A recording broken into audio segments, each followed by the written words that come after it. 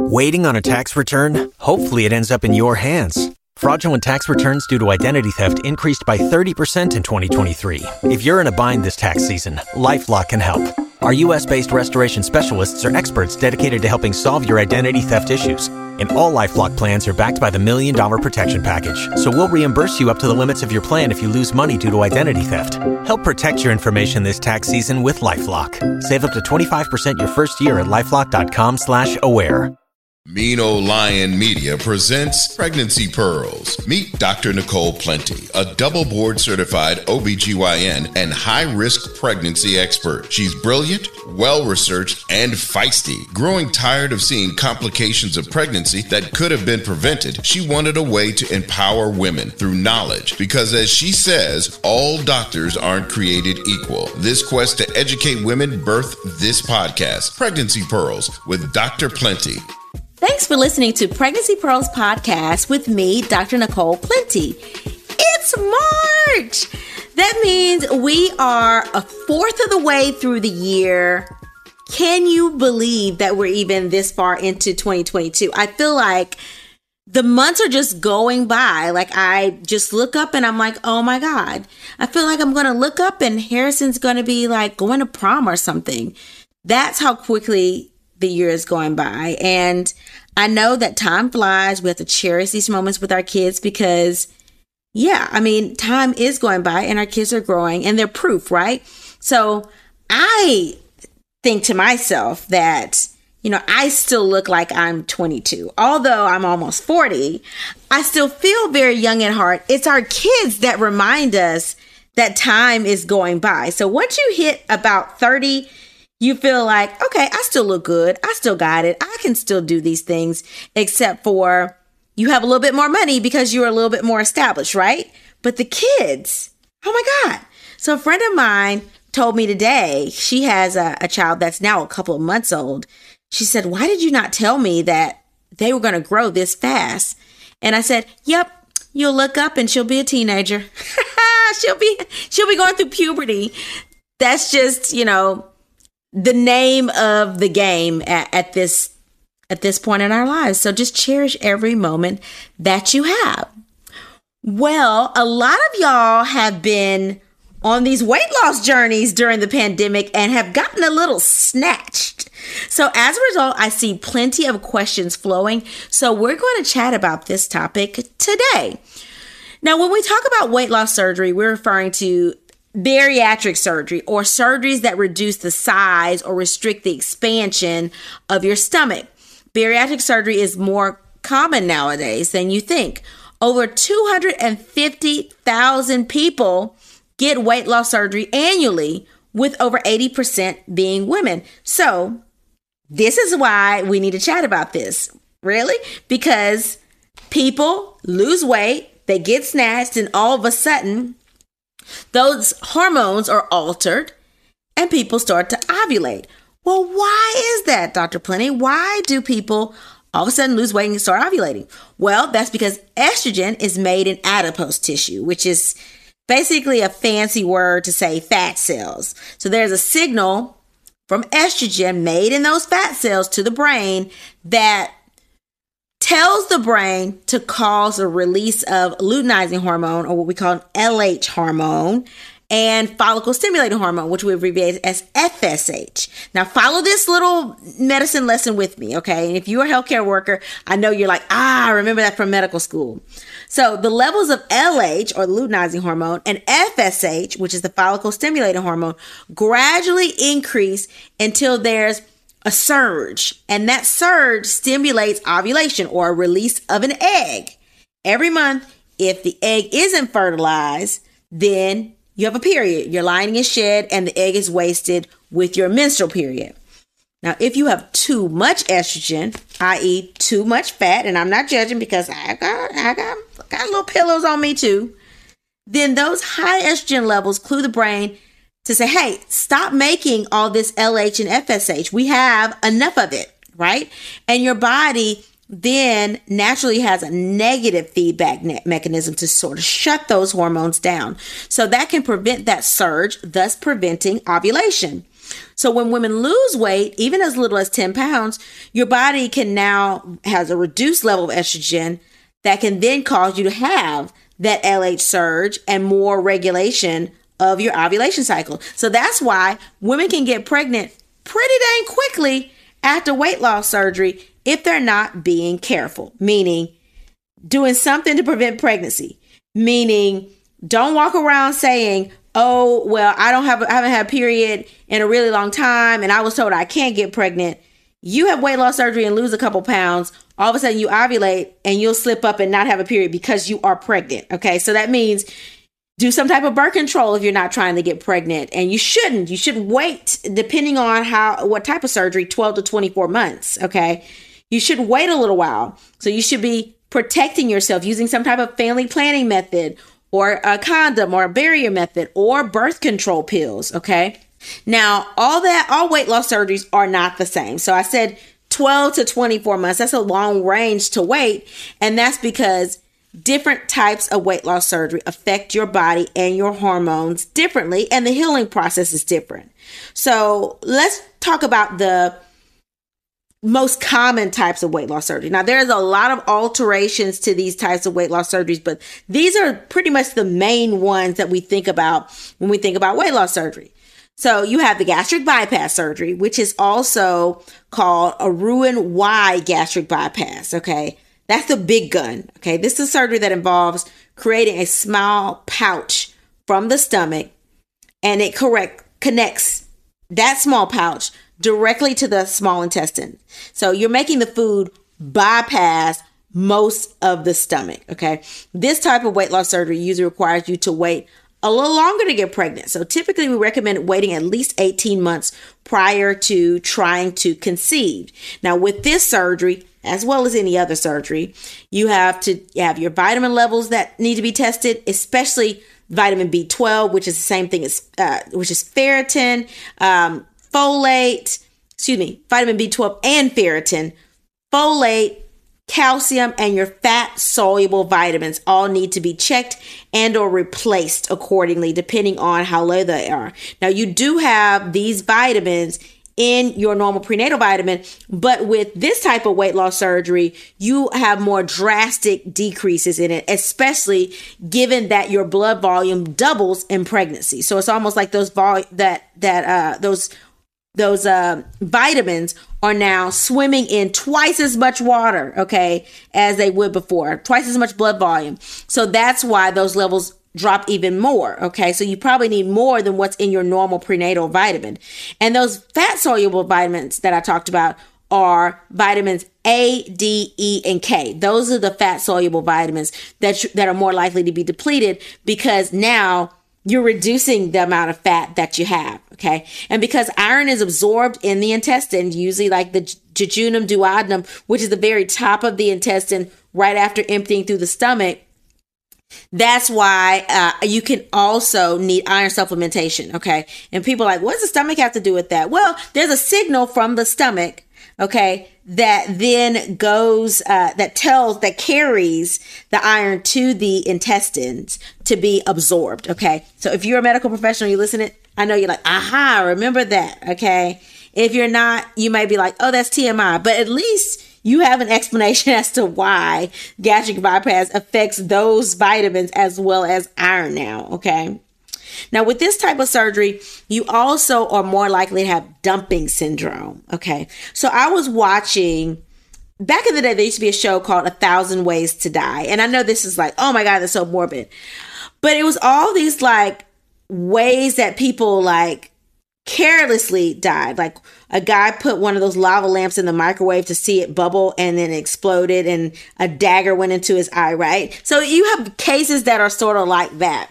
Well, one guy was in prison, and this is like way back in the early 1900s, and he basically starved himself. So he was thin enough to fit through the bars. So he decided he was only going to eat a couple bites a day. He lost all this weight and he was able to fit through the bars. So once he escaped, he then went feasting. He ate a whole bunch of things. And you know what? He died from dumping syndrome. Okay. And that's because his body all of a sudden had all this phosphate and all this ATP, all these energy cells. Okay. These vitamins that you need to make energy. And it caused dumping syndrome because you are dumping all of this. And basically it can cause your body to go into shock, basically have a cardiac arrhythmia, and you pass away from that. So weight loss surgery causing extreme weight loss really quick, particularly a gastric bypass surgery, can cause dumping syndrome, okay, which can be life-threatening. And so we don't want you to have dumping syndrome. So that's also the reason we can't give you big loads, okay? You when you do your glucose challenge test, you shouldn't do it if you have gastric bypass surgeries or any of those surgeries that bypass or divert food, okay? You shouldn't have those because of the risk of dumping syndrome, okay? And instead, we have you do some other things to screen, but we don't want to give you dumping syndrome. You're less likely to have dumping syndrome if you're more than a year out of your surgery. Okay, so for this type of surgeries, we ask you wait at least 18 months. And so those are the people that need to wait 18 to 24 months. That's the long period, okay, to avoid that risk of dumping syndrome. Now, there's also a duodenal switch. Now, this is a type of a bilipancreatic diversion, or abbreviated BPD. And if you've had this surgery, then you know what I'm talking about. If you haven't had this surgery and you're thinking about surgery, you may have just heard it called the duodenal switch. Now, it's similar in that it also is a type of bypass surgery. However, it keeps a muscle called the pylorus, which controls emptying of your stomach. It keeps that portion of the stomach intact. So dumping syndrome is less common. We still got to check all the vitamins. We still got to make sure we supplement you. We still have to check your electrolytes, but you're less likely to have dumping syndrome with the duodenal switch. Okay, so it's a newer type of gastric bypass surgery. Then you have the gastric banding and sleeve. So gastric band is a little bit older. It is just that it's a band, okay? It's an adjustable band that's at the top of the stomach that allows you to feel fuller longer. Your whole stomach is still there, okay? It's just at the top is squeezed, okay? And it's adjustable. There's like a sensor, basically, if you will, under the skin. So you can adjust the band if you need to. With a gastric band, we worry about slippage of the band, okay? Like, oh, now the band's there. Now the band has slipped further down or further up, which can cause you to have issues with a lot of vomiting if it slips further up and it's sort of, strangulating or at the very top of the opening of the stomach. So where the esophagus or the pipe that the food goes down goes into the stomach. If it slips there, then you can have some issues there, and people can have more nausea and vomiting with that. But it is adjustable, and it is a type of not bypass, but a restrictive surgery that avoids a major surgery like a gastric bypass. Okay, we're still going to check your electrolytes. Okay, and when I say check your electrolytes and check your vitamins, we're going to check those every trimester. So you should have those checked in the first, second, and third trimester. If we ever have to make adjustments to any of those things, then we're going to recheck that 2 to 4 weeks afterwards, and that duration between those checks really depends on your high-risk specialist and your gastroenterologist or your GI doctor. But you do need those checked at least once a trimester with all of these, okay? More frequently with the bypass, and you're more likely to need replacement with the bypass surgeries, okay? And then you have the gastric sleeve. Now, the sleeve is, it's less invasive than your bypass, but more invasive than your band because it actually removes a portion of the stomach. So it just makes the stomach sort of skinnier, okay? So you have the esophagus, which is the tube that carries food from the mouth down to the stomach. You'll have basically the back side of the stomach cut off and then the stomach stapled sort of skinnier, but you still have that duodenum, which is the beginning of your small intestine, the jejunum, which is the next part of your small intestine, followed by the rest of the small intestine. So you have all the portions of your GI tract. The stomach is just skinnier, okay? So you're not doing any bypassing here. So obviously, if your stomach is skinnier, then you're going to feel fuller faster, okay? Now, over time, your stomach, it can stretch back, okay? So over time, you can have, stretching back of your stomach. And some people's stomach even look normal size a couple years after this sleeve. But it does allow you to adjust your eating habits because now you can feel fuller faster, and that's how you lose weight. But if you overeat, obviously that can cause a lot of nausea and vomiting, and you can stretch your stomach back out. So these are the most common types of weight loss surgery. And with these, there are a few things we need to watch out for in the pregnancy. So, of course, nutritional deficits are the most common. We just talked about that. We need to check your levels of your electrolytes, your vitamins, especially your fat-soluble vitamins, which are A, D, E, and K. Those need to be checked out. And as vitamin K, your clotting factors depend on vitamin K. Okay. If you have low vitamin K, you're at risk for bleeding. So it's really important to check these fat soluble vitamins. We can't treat you as if you're like a normal low risk pregnancy and not check them. Okay. And it doesn't mean anything's bad is going to happen.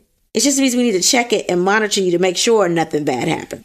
Those levels will need to be checked. And like I said, at least once a trimester.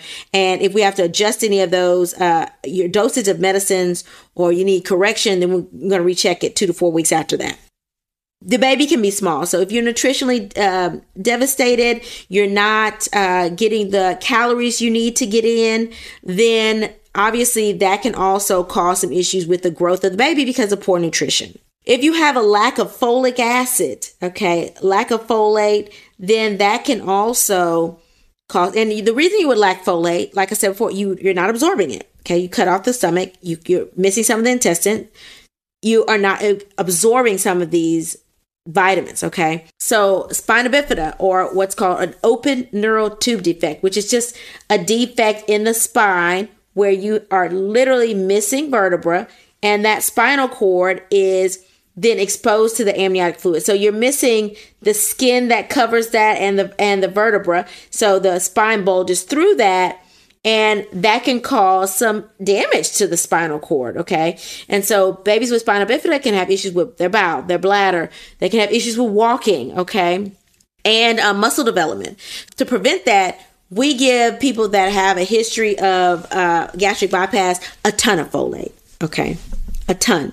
So people that are diabetics also have an increased risk of having a baby with open neural tube defect. So we give you 2 milligrams. If you have seizure disorder, we give you 4 milligrams. According to our college, we tell you to take what's in your supplement, which is usually about 800 micrograms. And then we add 1 to 2 milligrams of that. You can't have too much folate. You just poo it out. So there's no such thing as too much of it, but you definitely need to supplement before your pregnancy. Get those folic acid levels checked before you get pregnant, because those first 12 weeks are crucial for the development of the spine. And that's the most common defect with someone who has had gastric bypass or one of the weight loss surgeries. Okay. Of course, you can have nausea and vomiting, especially if you have only had weight loss surgery, less than a year before getting pregnant, because your body is still getting adjusted to your new stomach. Okay. And so if you are eating too much, you can vomit. Those hormones slow down the movement of food through the GI tract. And so you have a double whammy. You're feeling fuller and that food isn't moving as fast. So you're more likely to have vomiting or even hyperemesis. What's the difference between hyperemesis and just normal nausea and vomiting? Well, hyperemesis causes you to lose at least 5% of your pre-pregnancy weight, okay? In addition to intractable nausea and vomiting. Nausea and vomiting, you're vomiting occasionally. You can keep some food down. You might lose a couple pounds, but it's not 5% of your pre-pregnancy weight loss. Hyperemesis can also be associated with electrolyte imbalances as well, meaning your potassium is off or your calcium is off, and those things need to be replaced. But it's not a requirement. So you can't have hyperemesis and lose 5% of your pre-pregnancy weight loss and not have electrolyte imbalances. It's just more common to have electrolyte imbalances with hyperemesis, okay, than just nausea and vomiting associated with pregnancy hormones. Of course, you can have anemia. Anemia is common in pregnancy anyway. So anemia of pregnancy is a real thing. Before pregnancy, your normal hemoglobin hematocrit is 14 to 15 hemoglobin with a hematocrit of about 45. So when you say H and H, that's what we mean. 15 and 45 is normal. In pregnancy, normal is 11 and 33. So you can see the difference in terms of anemia levels between pregnant and non-pregnant. Then you add having poor absorption of iron because you've literally had a portion that absorbs iron from your intestines removed. Then you can definitely have profound anemia. And some people even need iron infusions or may need blood transfusions as well. So we need to keep an eye on your iron levels and then supplement you accordingly. And then, of course, with iron supplementation comes constipation. That's a real thing. So you got to drink a ton of water. Should be drinking 80 to 100 ounces of water a day in pregnancy. And we mean it in patients that have gastric bypass because we know we're going to be adding so much iron to make sure that you are not too anemic, because that can affect the growth and the size of your baby. Okay.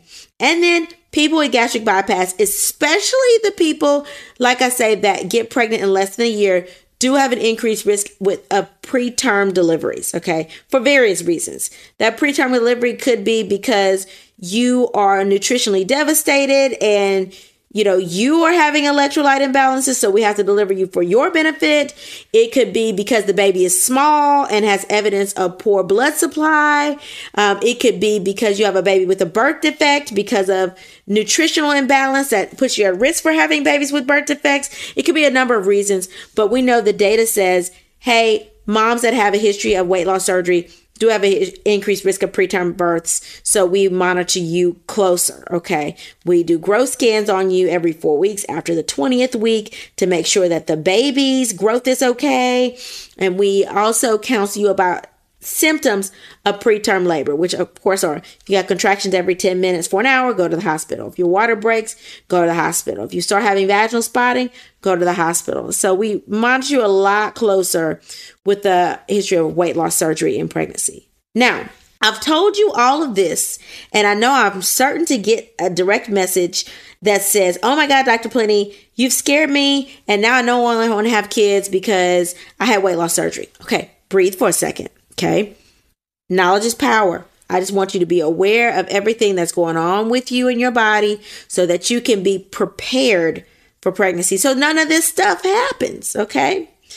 Breathe a little, rest assured. If you've had weight loss surgery and you wait the appropriate time and you make sure your electrolytes and your vitamin levels are normal, you can have a very normal and healthy pregnancy. I have tons of women that have very uneventful pregnancies with history of weight loss surgery. And that is my goal today, to make sure you have an uneventful pregnancy as well. So now that you know a little bit more about weight loss surgery and pregnancy, let's go to our medical intern for some cases. Our first case is a 28-year-old who is 22 weeks pregnant with her first child. She had gastric bypass surgery 2.5 years ago and lost 89 pounds. She previously had a history of diabetes. However, since she lost weight, her A1C has been between 5.1 and 5.5%. Her endocrinologist told her she only had to follow up with her primary care physician for annual testing. Her OBGYN referred her for a diabetic screening and counseling, but she isn't sure that she actually needs it since she hasn't required any medication in 2 years. She requests to be screened prior to being treated as a diabetic. It seems like you have a history, you lost weight, and now all of a sudden your A1C, which is that number that tells us how well controlled your finger sticks are, your glucose levels are over a 3-month period. Now those numbers are normal. Okay. Normal is anything under 5.7. Okay. Once you get to 5.7 to 5.9, that's a pre-diabetic range. Okay. If you're above a 6%, that tells us, okay, we need to do something now to reduce your risk. Obviously, if you're above a 5.7, you're pre-diabetic, we're going to reduce your risk. But once you get to a 6, it's like, let's do some screening. Do you really have diabetes? That's where we put you like, okay, maybe you're pre-diabetic or you have diabetes. If your hemoglobin A1C is 7, you have diabetes. Like all the colleges agree you have diabetes if your hemoglobin A1C is 7. So for you, congratulations on losing 89 pounds. That is amazing. Okay. That's amazing. You've lost 89 pounds. You've kept the weight off. You've had bypass surgery 2.5 years ago. That's amazing. You should commend yourself for that. Okay. And it's also very telling that you've consistently been doing the work because your A1C is completely normal. So big ups to you. That's amazing. Now, the question is it once a diabetic, always a diabetic, or did you really get rid of diabetes, right? And so the train of thought, according to the American Diabetes Association, is once a diabetic, you're always a diabetic. Now, does that mean that you are going to need medicines outside of pregnancy or during the pregnancy? No. I mean, you can pretty much have cured yourself in terms of now you're not as resistant, but we know that you are prone to being resistant because your body's already proven that. Can we screen you for diabetes? We can panel you for diabetes, but we're not going to do a diabetic screen on you, okay? A diabetic screen and somebody with dumping syndrome, with bypass surgery, like I said before, put you at risk for dumping syndrome, okay? So we don't want to put you at risk for dumping syndrome, so we're not going to give you a glucose challenge test.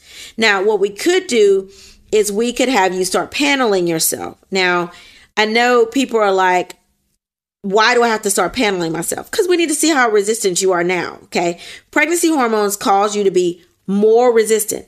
That's why you can get gestational diabetes. People that aren't diabetics at all get pregnant, and now their body is resistant and they have diabetes just in the pregnancy. That's how powerful pregnancy hormones are, that you don't even have to be diabetic before pregnancy. You can get diabetes in pregnancy, and then the placenta is delivered, and guess what? You're no longer diabetic. We don't check your finger sticks. We don't do anything if you weren't diabetic before. We say, we chalk it up to the hormones. Now, we know that that does put you at risk for having type 2 diabetes later on in life, with a 50% lifetime risk of diabetes, with most people getting diabetes type 2 within 3 years of pregnancy. That's if you had gestational diabetes and not pre-existing. You've already proven that you have resistance. Now we're adding the whammy of pregnancy hormones. So what I would ordinarily recommend is if you're somebody that's like, you know what, I really don't want to check my finger sticks, I'd recommend, instead of doing an actual diabetic screen, we panel you for a week now. You're 22 weeks. You probably have a glucometer at home. Check your finger stick fasting and 2 hours after breakfast, lunch, and dinner now to see how controlled you are. Okay. If you're controlled at this point, okay, we can wait a little while to start assessing you again. But at the time, 28 weeks, when we would normally start screening people for gestational diabetes, because that's when insulin resistance goes up in pregnancy, I would recommend that you panel yourself for the rest of the pregnancy. Okay. No testing. We're avoiding dumping syndrome.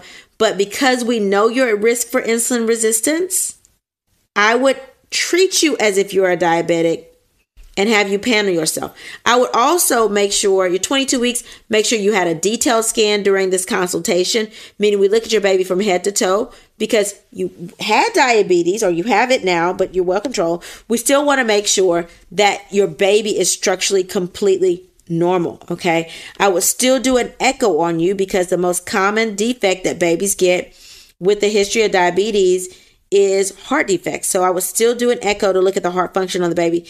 Even if you are perfectly controlled and you've not used medicine for 2 years, I'm still going to err on the side of caution, okay?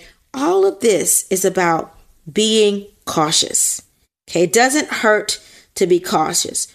We get slapped in the face when we assume things are normal, and then all of a sudden they're not, and we haven't planned. So it's best for us to take the precautions now and plan now. And then we can go through the pregnancy and be like, that was nothing. But we won't know it's nothing unless we plan for it. So I would definitely do a detailed scan on you, do a fetal echo on your baby, make sure everything's normal there. And then if you're completely normal, meaning you're not on meds and your finger sticks are perfect, okay, I can wait a little while. But then once you're 28 weeks, I'm going to have you start paneling yourself pretty much every day. Sometimes I have people space their finger sticks out. So instead of checking your finger sticks fasting and after 2 hours after breakfast, lunch, and dinner, I may say, okay, you've been controlled for a while. Let's just check fasting and then your worst values, which are usually dinner, fasting, and then your dinner values. Okay.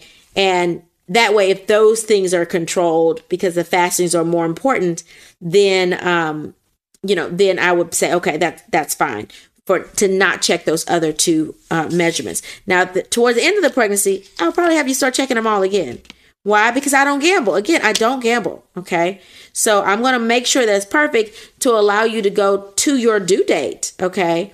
Because if it's not perfect, then I know to tell your OBGYN to deliver you somewhere between 37 to 39 weeks. And where I tell them to deliver you, meaning the timing, would depend on how well controlled you are. So I know I've said a lot, but the case pearl for this case is, just to recap, a previous history of diabetes puts you at risk for further insulin resistance in pregnancy. Diabetic paneling can be done for monitoring, but a glucose challenge test should not be done to avoid dumping syndrome. Okay, medical intern, what's our second case? Our second case is a 30-year-old who is 13 weeks pregnant with her third child. She recently had weight loss surgery with a gastric sleeve 6 months ago. She wasn't planning to get pregnant, but is excited about the new baby.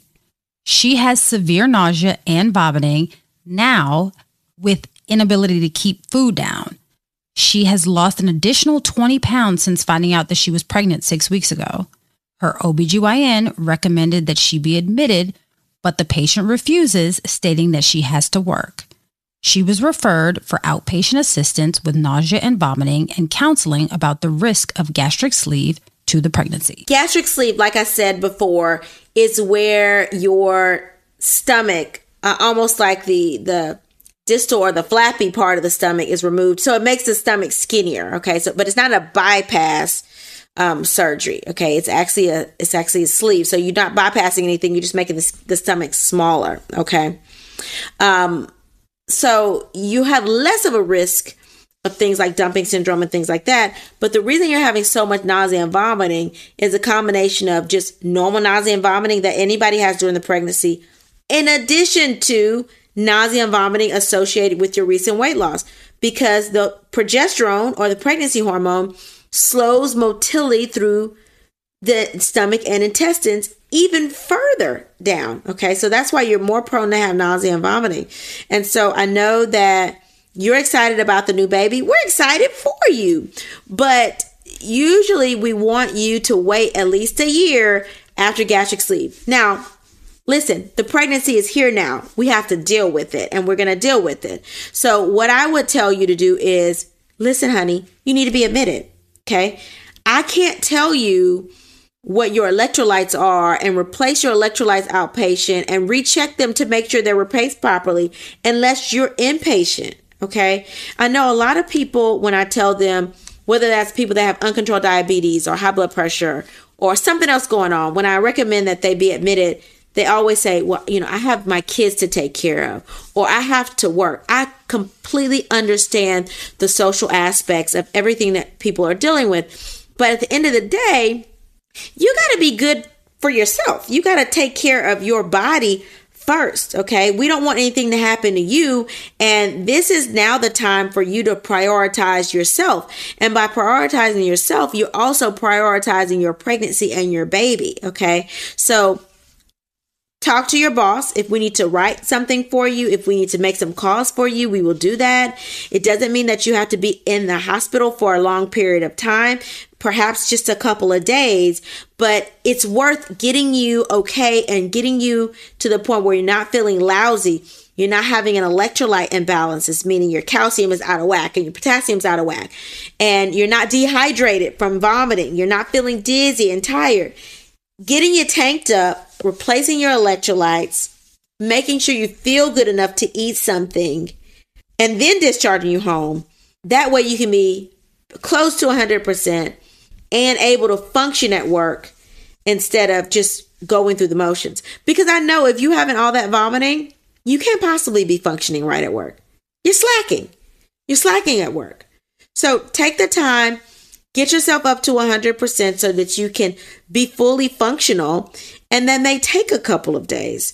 So I would not recommend outpatient assistance with this nausea and vomiting. If you were somebody that didn't have gastric bypass surgery, or a gastric sleeve surgery, and you had lost a couple of pounds, I would say, okay, if you could keep some food down, I would say, okay, let's try to give you Phenergan, or let's try to give you Zofran. Let's try to give you Reglan to see if we can help with motility through the GI tract. But you've lost 20 pounds in 7 weeks. Now, some people do lose weight in the first trimester because you have a decreased appetite. Even if you're not vomiting, your appetite is decreased because the stuff that you eat literally stays in your stomach longer. Okay, so you're going to feel fuller longer. I get that. Second trimester, you should catch up with your weight. The end of second trimester, you start gaining weight, and the majority of your weight is gained in the third trimester. That's everybody. But when we say, oh, people usually lose weight in the first trimester, we mean like 5 pounds. 20 pounds, it doesn't matter how big you are. 20 pounds in 7 weeks is a lot of weight. Okay. And you probably are severely dehydrated if you can't keep any food down. Okay. You feel like crap. Listen, take the time, talk to family. If you need childcare, talk to family, talk to your honeydew, and take the time that you need to be admitted in the hospital, because we need to make sure we're checking all your labs. We need to make sure that we don't need to get a GI doctor on board to give you some other type of nutrition, like, TPN or IV nutrition, or a tube to make sure you stay nutritionally repleted. So we need to make sure we take care of yourselves. Okay. Make sure to take care of yourselves. Don't refuse admission. Okay. Especially with gastric bypass and can't keep anything down. Just even think about that, right? I have patients all the time that say, I can't be admitted, but they can't walk from the clinic to the car without vomiting on the side. Come on, go ahead and go to the hospital so that you can function and actually go to work in person if you need to go to work. So the case, Pearl, is hyperemesis with recent gastric bypass surgery should always prompt an inpatient admission. Electrolyte imbalances can lead to cardiac arrhythmias, meaning your heart can skip a beat. That can cause you to have fatal arrhythmia, okay, pass out. This can be life-threatening. Let's take care of ourselves and take this thing seriously. This is not just a little nausea and vomiting. This is a serious matter here. So, medical intern, what's our email case? Our email case says, Hi, Dr. Plenty. I had gastric sleeve surgery 6 months ago and lost 50 pounds. I'm engaged and my wedding date is in 3 months. My fiance and I would like to get pregnant right away because we are both 38 years old. Is it safe for us to try to conceive on our honeymoon, or should I wait a little longer to get pregnant? Now, I think that this listener knew the answer to this question before writing in, right? Somebody probably had already told her a year, but she's sitting there thinking, okay, well, I had surgery 6 months ago. My wedding is not in 3 months. So that's really 9 months. So that's almost a year. So if we start trying to get pregnant, it might take us a couple months and then we'll be at a year, right? So I know that's what you're thinking. So you want me to tell you, go ahead and try, because it may take you a couple months. But in this situation, I'm going to tell you, nah, girl. Listen, you have a good time on your honeymoon, but you make sure to slap on some birth control pills, okay? Because we do not want you getting pregnant. I know everybody always thinks, oh my goodness, my biological clock is ticking. I'm 38. I may not be able to get pregnant. Listen, waiting 3 more months after that is really not going to decrease your fertility any further, okay? And yes, it may take you a couple of cycles to get pregnant, but it's still going to be worth it. We don't want you having any issues with weight loss because you're still losing weight. 6 months, your wedding date's in 3 more months. I hope you don't get your alterations until a couple weeks before the wedding, because you will lose more weight with a gastric sleeve 6 months ago. Okay. You don't really become stagnant in weight loss until you're about a year out. So you will lose more weight. And so I would encourage you to wait at least a full year. Really 12 months to 18 months is the safest place to be. Okay. After weight loss surgery. So I would encourage you, wait the full 12 to 18 months. Okay. If you can't wait 18 months, at least wait the year. And again, in that way, go ahead and start supplementing. I like people to start supplementing with these vitamins, especially folic acid, which poses the biggest threat, at least 3 months before. Just start taking extra folic acid. Go ahead and start taking extra milligram of folic acid a day in addition to your prenatal vitamin 3 months before you get pregnant, so that you know that your levels are going to be normal. So just in case you slip up and get pregnant, you're already straight. So your wedding's in 3 months. Go ahead and start in 3 months, just in case you slip up on your honeymoon. But I would still encourage you to wait at least a year, preferably 18 months before you try to conceive. And the good thing is you seem to be planning, right? You've lost weight, you've done what you have to do, which is great. People ask all the time, what's the bigger risk, being obese or the weight loss surgery? Being obese carries a bigger risk, right? Bigger risk of diabetes, bigger risk of preeclampsia, bigger risk of hypertensive or high blood pressure issues in the pregnancy, bigger risk with C-section, bigger risk of premature. Obesity definitely has a higher risk, okay? So I'm proud that you've taken the steps to get weight loss surgery, because losing that weight does decrease your risk. Now, the biggest thing is making sure that you're straight and your electrolytes and vitamins are straight, which means giving your body some time to adjust to the new you after weight loss surgery. Okay, so 12 to 18 months. All right, medical intern, do we have any more email questions? And she's shaking her head no. So thanks so much for listening to Pregnancy Pearls podcast.